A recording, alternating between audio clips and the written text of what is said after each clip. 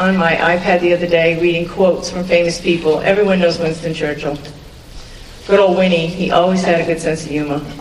This story was about, he was somewhere in England having a really big hot debate with a fellow female diplomat. They didn't agree on things. So at the end of the conversation, she just looked at him with disgust and she said, you know, if I was your wife, I'd poison your tea.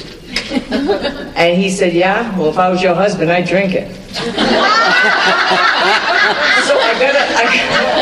I gotta give Winston Churchill a yeah on that one. He really just said it like it was, you know. But anyway, it's a good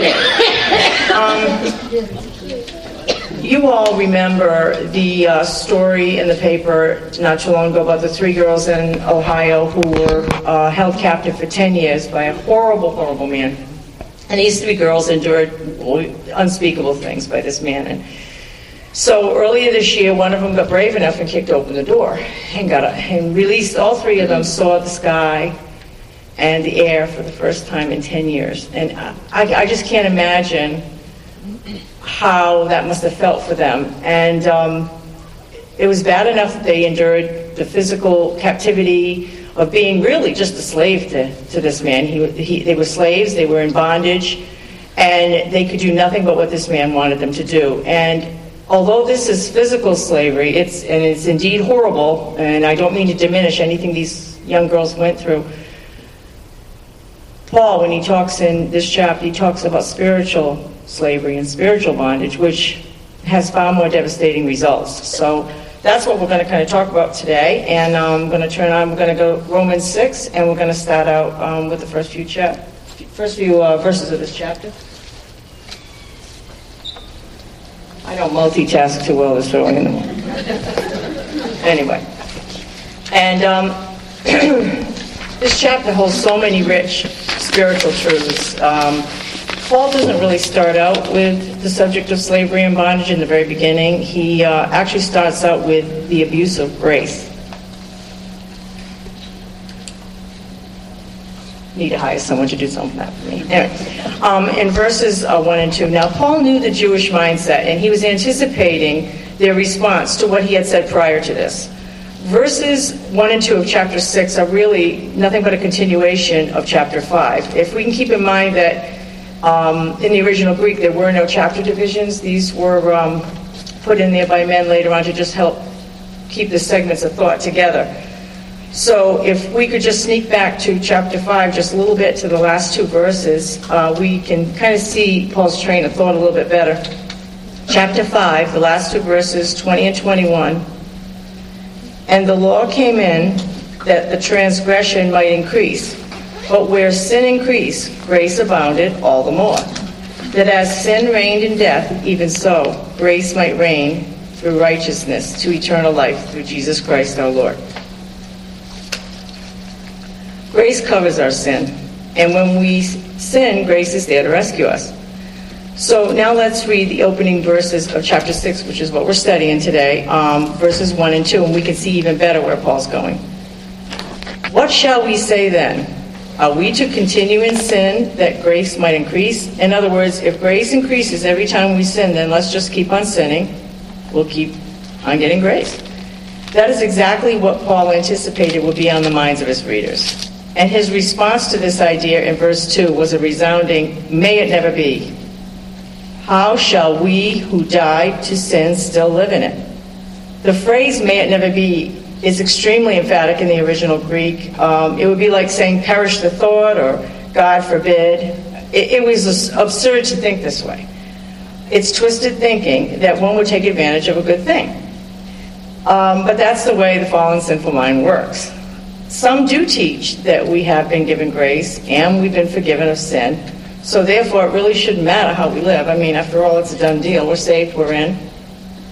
But this shows a total lack of love and gratefulness to the one who saved us. It's trampling on the precious blood of Christ. And although salvation may have cost us nothing, it cost Christ everything. It cost him his life, and it cost God his son. So no genuine believer thinks this way. But Paul goes on to say that we died to sin. Well, what does that mean? He's surely not saying that a believer never sins. Of course we do. We all sin from time to time.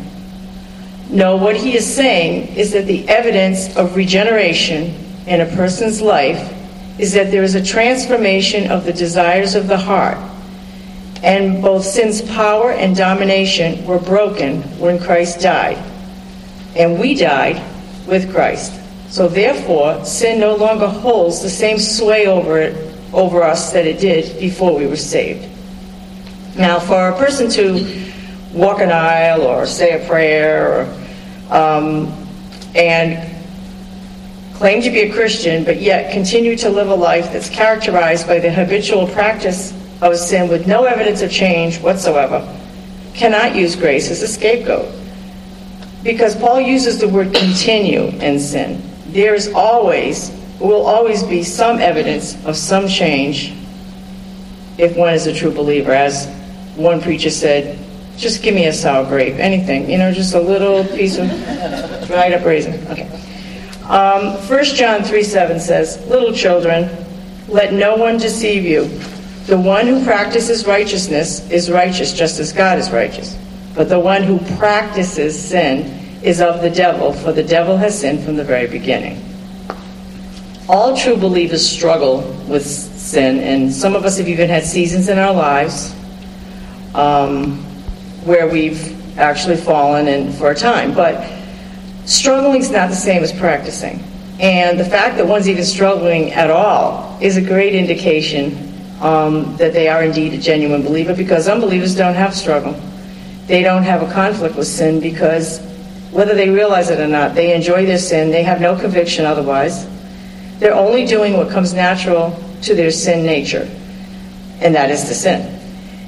Even to those who look upright and moral, who don't have overt sins like murder and kidnapping and all these terrible things, they still have sins within their heart, because whatever they do, whatever their motives are self-directed. They're not designed to give glory to God.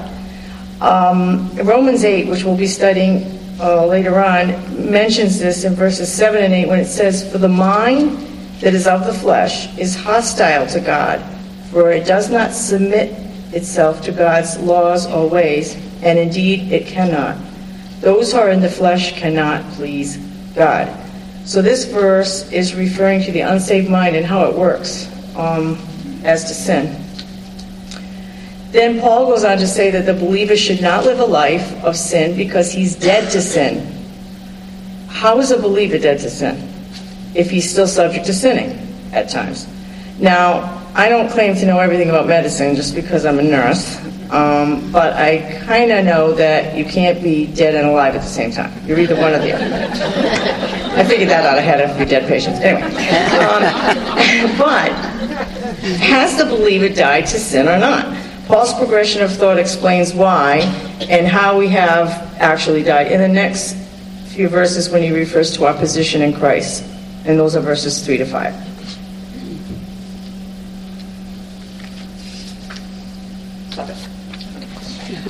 This is spiritual baptism. Verses 3 to 5. "Or do you not know that all of us who have been baptized into Jesus Christ, or Christ Jesus, have been baptized into his death? Therefore, we've been buried with him through baptism into death, in order that as Christ was raised from the dead through the glory of the Father, so we too might walk in newness of life. For if we have become united with him in the likeness of his death, certainly we will also be in the likeness of his resurrection." The passage states that we're baptized into Christ. This is not referring to water baptism. As one preacher said, this is a dry verse. It's not a physical baptism, it's a spiritual baptism. When Christ died, we effectively died with him. When Christ was buried, we were buried with him. And when he rose again, we rose with him to newness of life. This all takes place in one moment, the moment we trust Christ for salvation. Water baptism is simply a symbolic picture of what takes place spiritually between Christ and the believer in this moment. The word baptism in Greek is baptizo, meaning to undergo or to immerse. We undergo a change and we are immersed in Christ at the moment of salvation, positionally, because of his death, and his resurrection. When Christ died on the cross, he effectively, for the believer, broke the power of sin and death. Whatever happened that day on the cross with Christ happened to us spiritually the moment we trust in him. Our position has been changed forever. We are in Christ forever. It is a permanent position which can never be altered. This is why a true believer cannot continue to live as he lived as an unbeliever, because that life died with Christ. How did this happen? Well, I don't think any of us can fully understand all the things that happened in the death of Christ. It would blow our minds. But the good thing is we don't have to understand it. We just have to believe it and trust God because it's his word. He said it. Christ's work on the cross did break the sin's power and domination over the believer. Paul must have known that these truths were not fully understood because he keeps using the word know this, consider that, reckon yourselves to be, like as if it already happened. You should know this. They needed to know that these things were true, and so do we. It took me a long time as a Christian to realize that this had actually happened. It had already happened in my life. It makes all the difference in how we view sin and our ability to have victory over it. Paul continues to explain this in verses 6 to 11 about the old man.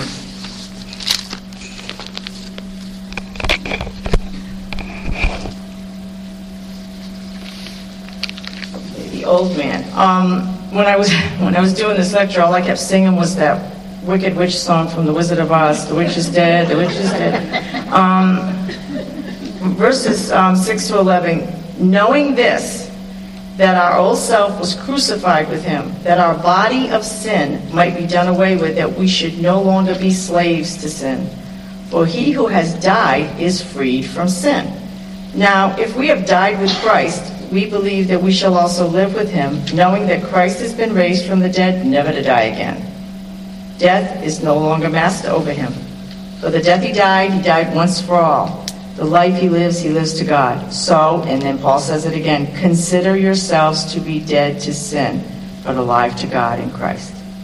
This is the first mention of slaves and masters so far now in this passage. As I said in the beginning when I told the story about the three girls and their escape, physical slavery is indeed a bad thing, but spiritual slavery is far worse because it has eternal consequences. If Christ died and is now alive, then so are we. If Christ died and broke the power of sin, then we are his and are now free from its control over us. This is probably one of the most powerful truths, at least to me anyway. Paul writes that our old self is crucified and the body of sin is done away with, but I still say, why do we still sin? Well, it is not sin in and of itself, it's the power that was broken, and it is the way in which we sin.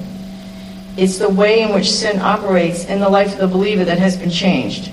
We no longer sin with the same attitude and intensity that we did when we were unsaved. We were changed. Something wonderful has happened to us. We were given something special. When we were immersed into Christ at that moment of salvation, we were given a new nature. This new nature was not added to the old nature. It replaced it. Paul refers to it as the old self, the unregenerate nature, the nature you had before you came to Christ.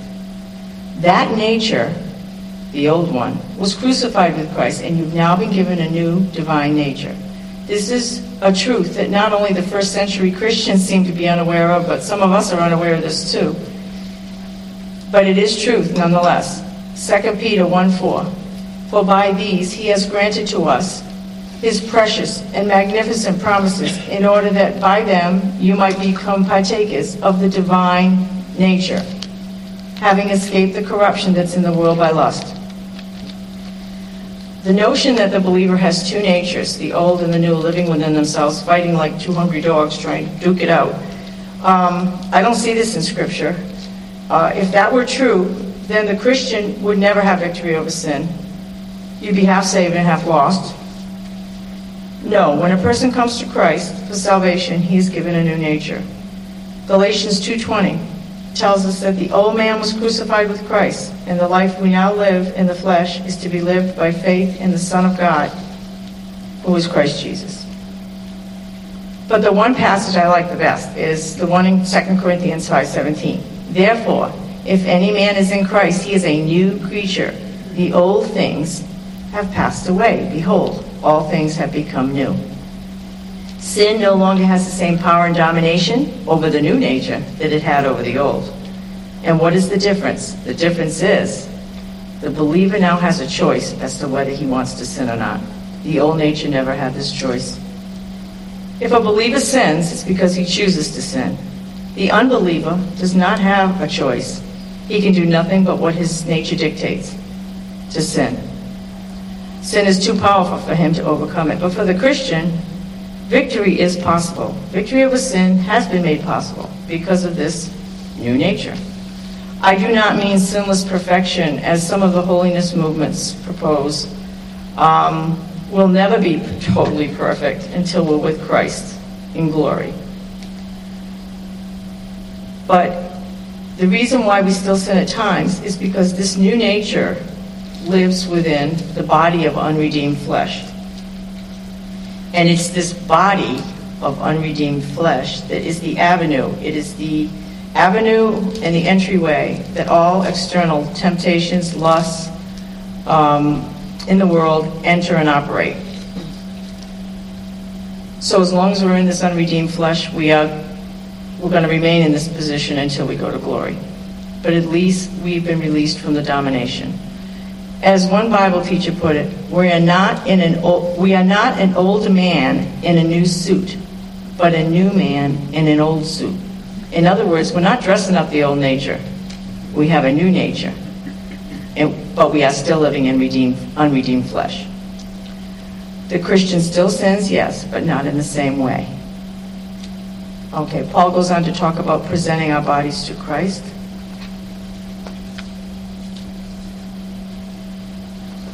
Presenting your bodies to Christ in verses 12 to 13. Therefore, meaning looking back at what I just said, Paul says, do not let sin reign in your mortal body, that you should obey its lusts. Do not go on presenting your members of your body to sins.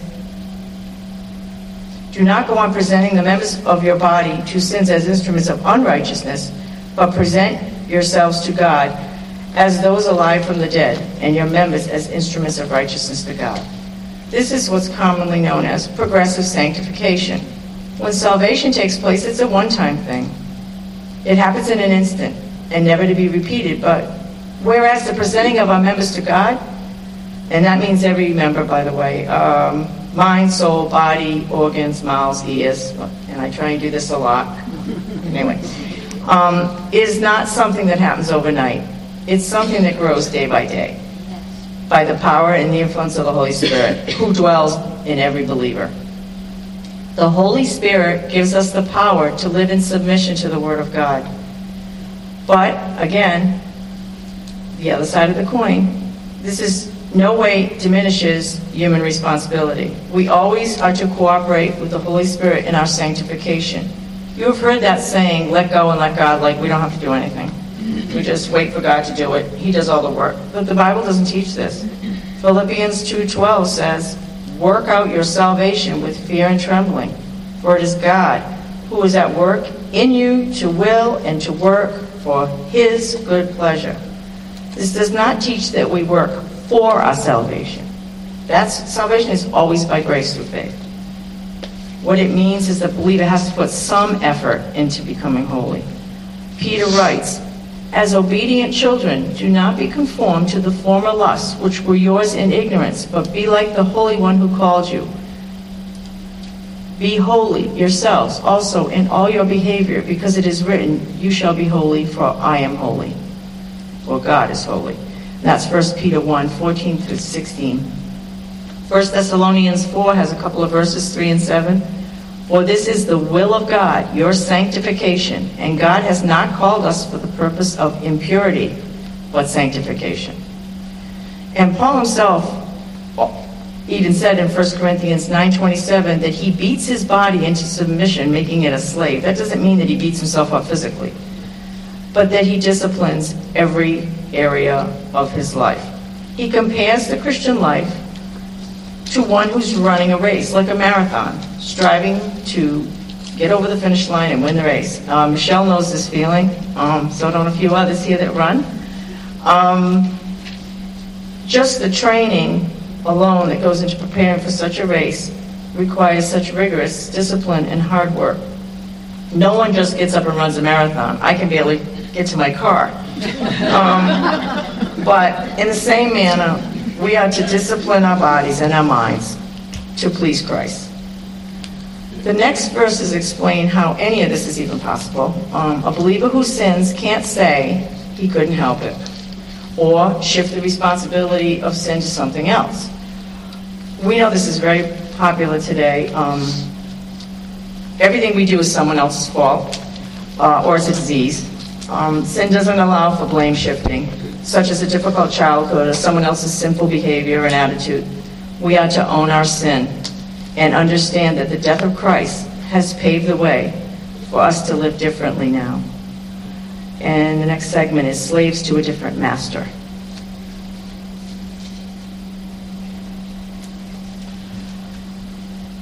The Israelites in Egypt, the Christians during the Roman Empire, and right up to the Civil War in the 1860s, the evil practice of slavery was always alive and well. And unfortunately, in some countries, it still is.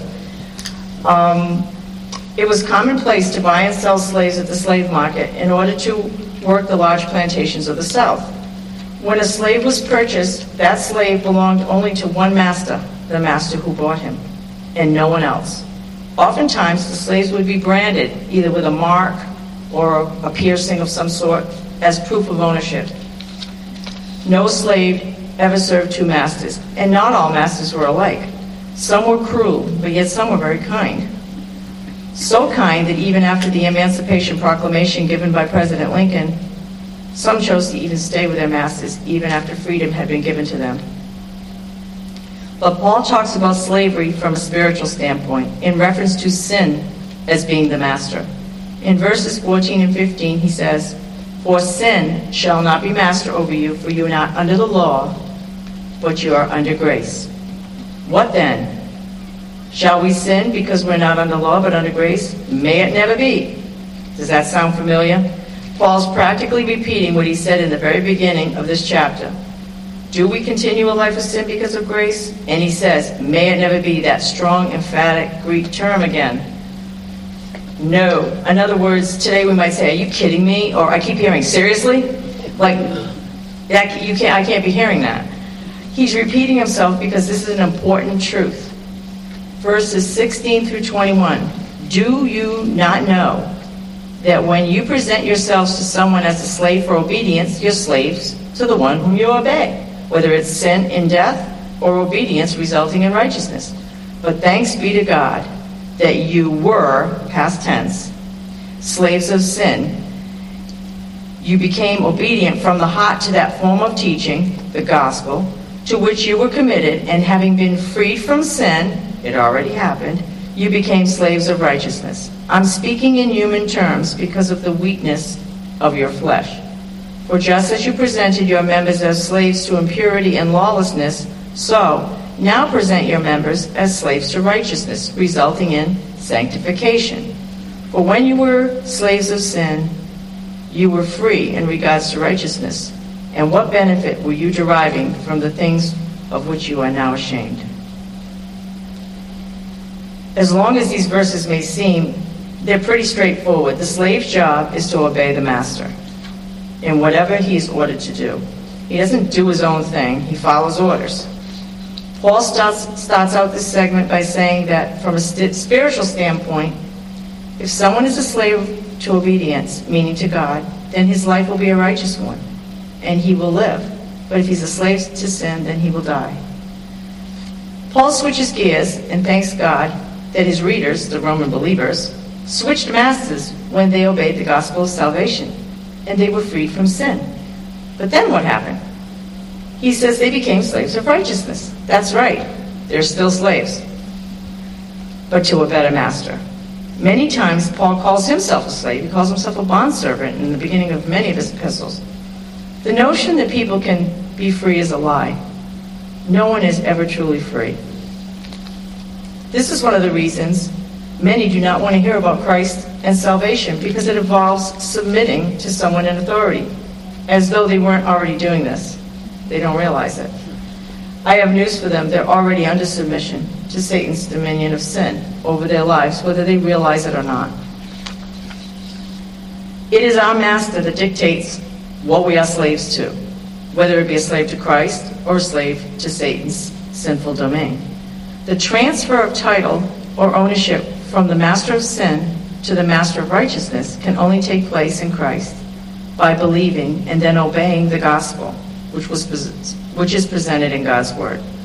By realizing that you are a sinner who has offended a holy God, and personally trusting Christ's atoning death on the cross as a payment for your sins personally. And the next segment is the benefits and consequences of our master.